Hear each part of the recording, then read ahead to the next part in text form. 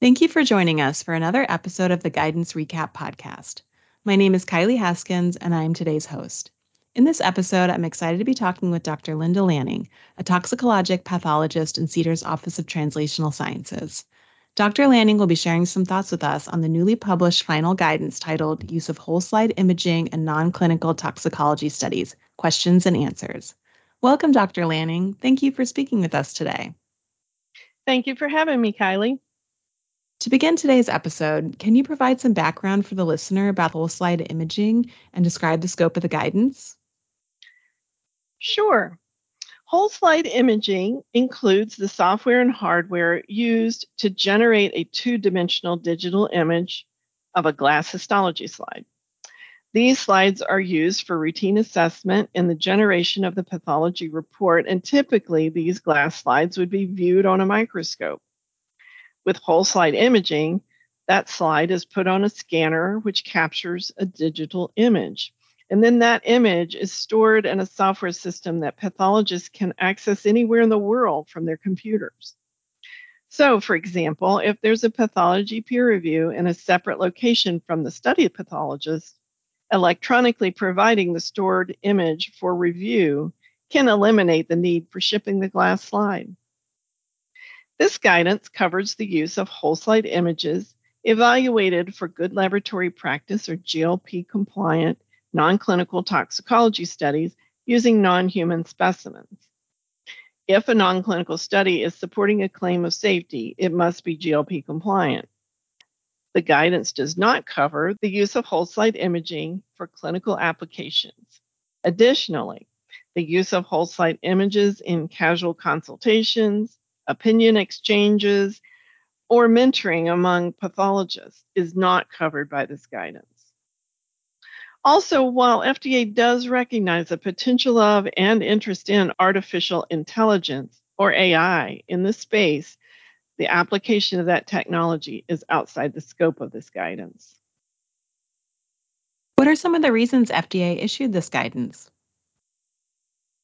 FDA issued this guidance to provide the agency's expectations for use of whole slide imaging in non-clinical toxicology studies to provide clarity for stakeholders and help ensure consistency for the use of these images. For example, FDA would like stakeholders to know that the agency doesn't regard whole slide images as specimens or exact copies of the slides. And whole slide images don't have to be retained unless raw data are generated from the images. For example, if images are used in lieu of glass slides for the primary histopathology assessment, they would be used to generate raw data, because in pathology, raw data is the signed pathology report. So to reiterate, if whole slide images are reviewed instead of original glass slides, the whole slide image files do not need to be retained as study records and archived unless raw data are generated from those images. The guidance notes that the glass slides are study specimens and must be retained as such after study finalization under GLP regulations. In addition, there are some limitations related to the types of scanners, hardware, and software used to generate whole slide images. Whole slide imaging really took off during the COVID pandemic as travel was restricted. Pathology peer review was often conducted through the evaluation of whole slide images during this time, while the original assessment was done by a study pathologist using the glass histology slides, which for GLP studies must be archived under good laboratory practice or GLP regulations. We're happy to note that the evaluation of whole slide images is increasing. This guidance provides our expectations for use of whole slide imaging in non-clinical toxicology studies, and FDA hopes that the document will help support its increased use.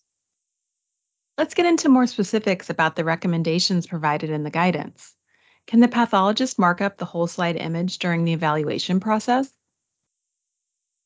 Pathologists can make annotations and adjustments through the viewing software, but should not alter the original image. For example, a pathologist could change the brightness and create annotations through the viewing software, such as adding arrows or notes. and we would not consider these actions to be permanent alterations of the image. We don't need to see documentation for those types of adjustments, and pathologists don't need to retain them in yet another whole slide image file. Can you discuss the level of validation recommended for the whole slide imaging technology? Yes, first let's discuss some definitions for use in this discussion. Qualification is the act of proving and documenting that equipment is properly installed, works correctly, and complies with specified requirements. Validation is objective evidence that provides assurance that a specific process will consistently meet predetermined specifications for its intended use. The entire process used to capture and view the whole slide images, including the software and hardware, should be validated for its specific use to ensure whole slide images can support accurate and precise histopathology assessment in place of the glass histology slides. What type of documentation is recommended for the use of whole slide images? FDA expects written procedures to be in place if raw data is going to be generated. These written procedures could include slide scanning, training, software management, and file access and exchange control. All of this should be done to ensure that the slides are being scanned and used in a consistent, understandable, and transparent manner. Additionally, the signed pathology report or peer review statement should say that the whole slide images were evaluated in lieu of glass slides for transparency. The FDA wants to understand the manner in which data was generated. So if a pathology peer review is performed, the pathology peer review statement should indicate whether glass slides or whole slide images were reviewed. This guidance is being issued by 7 centers. Can you discuss this briefly? Sure, we always intended that this guidance would be a multi-center effort. Each center regulates different products and aspects of non-clinical toxicology studies, including pathology requirements, can vary for each product to best evaluate the potential toxicities and adverse effects. While the expectations for GLP non-clinical toxicology studies vary across the centers, the use of whole slide images is quite similar, and FDA wanted to provide a guidance that communicated the agency's collective recommendations. Of note, all the centers also came together to issue the FDA guidance, pathology peer review in non-clinical toxicology studies, questions and answers. What has changed from the draft version to the final version of the guidance? The draft version of the guidance was published in April of 2022. As I mentioned earlier, FDA issued this guidance to provide the agency's expectations for use of whole slide imaging in non-clinical tox studies. The public comments we received for the draft version of this guidance were overall very positive and expressed appreciation for the direction we provided in the guidance. We also received several comments on the draft version that noted that it is burdensome to keep whole slide image files if they aren't used to generate raw data, as the image files can be enormous. And as a result, storage can be a huge issue if a sponsor is conducting a large study with lots of tissues. So to address these comments, we limited the expectation for retaining the whole slide images to those used to generate raw data for GLP studies in the final version of the guidance. Several comments requested that we adopt certain language, specifically the term faithful replica. We declined to do so, as that would require new terminology and associated standards. Whole slide images are not an exact copy of the glass histology slides, so making up a new term would not provide clarity or a difference in procedures. For our last question, can you mention a couple of key items that you would especially like the audience to remember?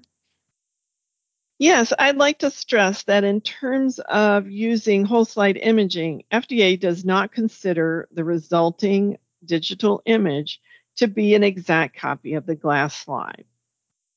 Also, the image should be generated in a validated whole slide imaging system following written procedures. And if it is used to generate raw data, the image should be retained. Finally, we do understand that industry is moving more and more into whole slide imaging use and AI. We are monitoring its use and applicability and will continue to provide our expectations. Dr. Lanning, thank you for speaking with us about the final guidance on the use of whole slide imaging in non-clinical toxicology studies. We have learned so much from your informative discussion on the document. We would also like to thank the Guidance Working Group for writing and publishing this final guidance. To the listeners, we hope you found this podcast useful. We encourage you to take a look at the snapshot and to read the guidance.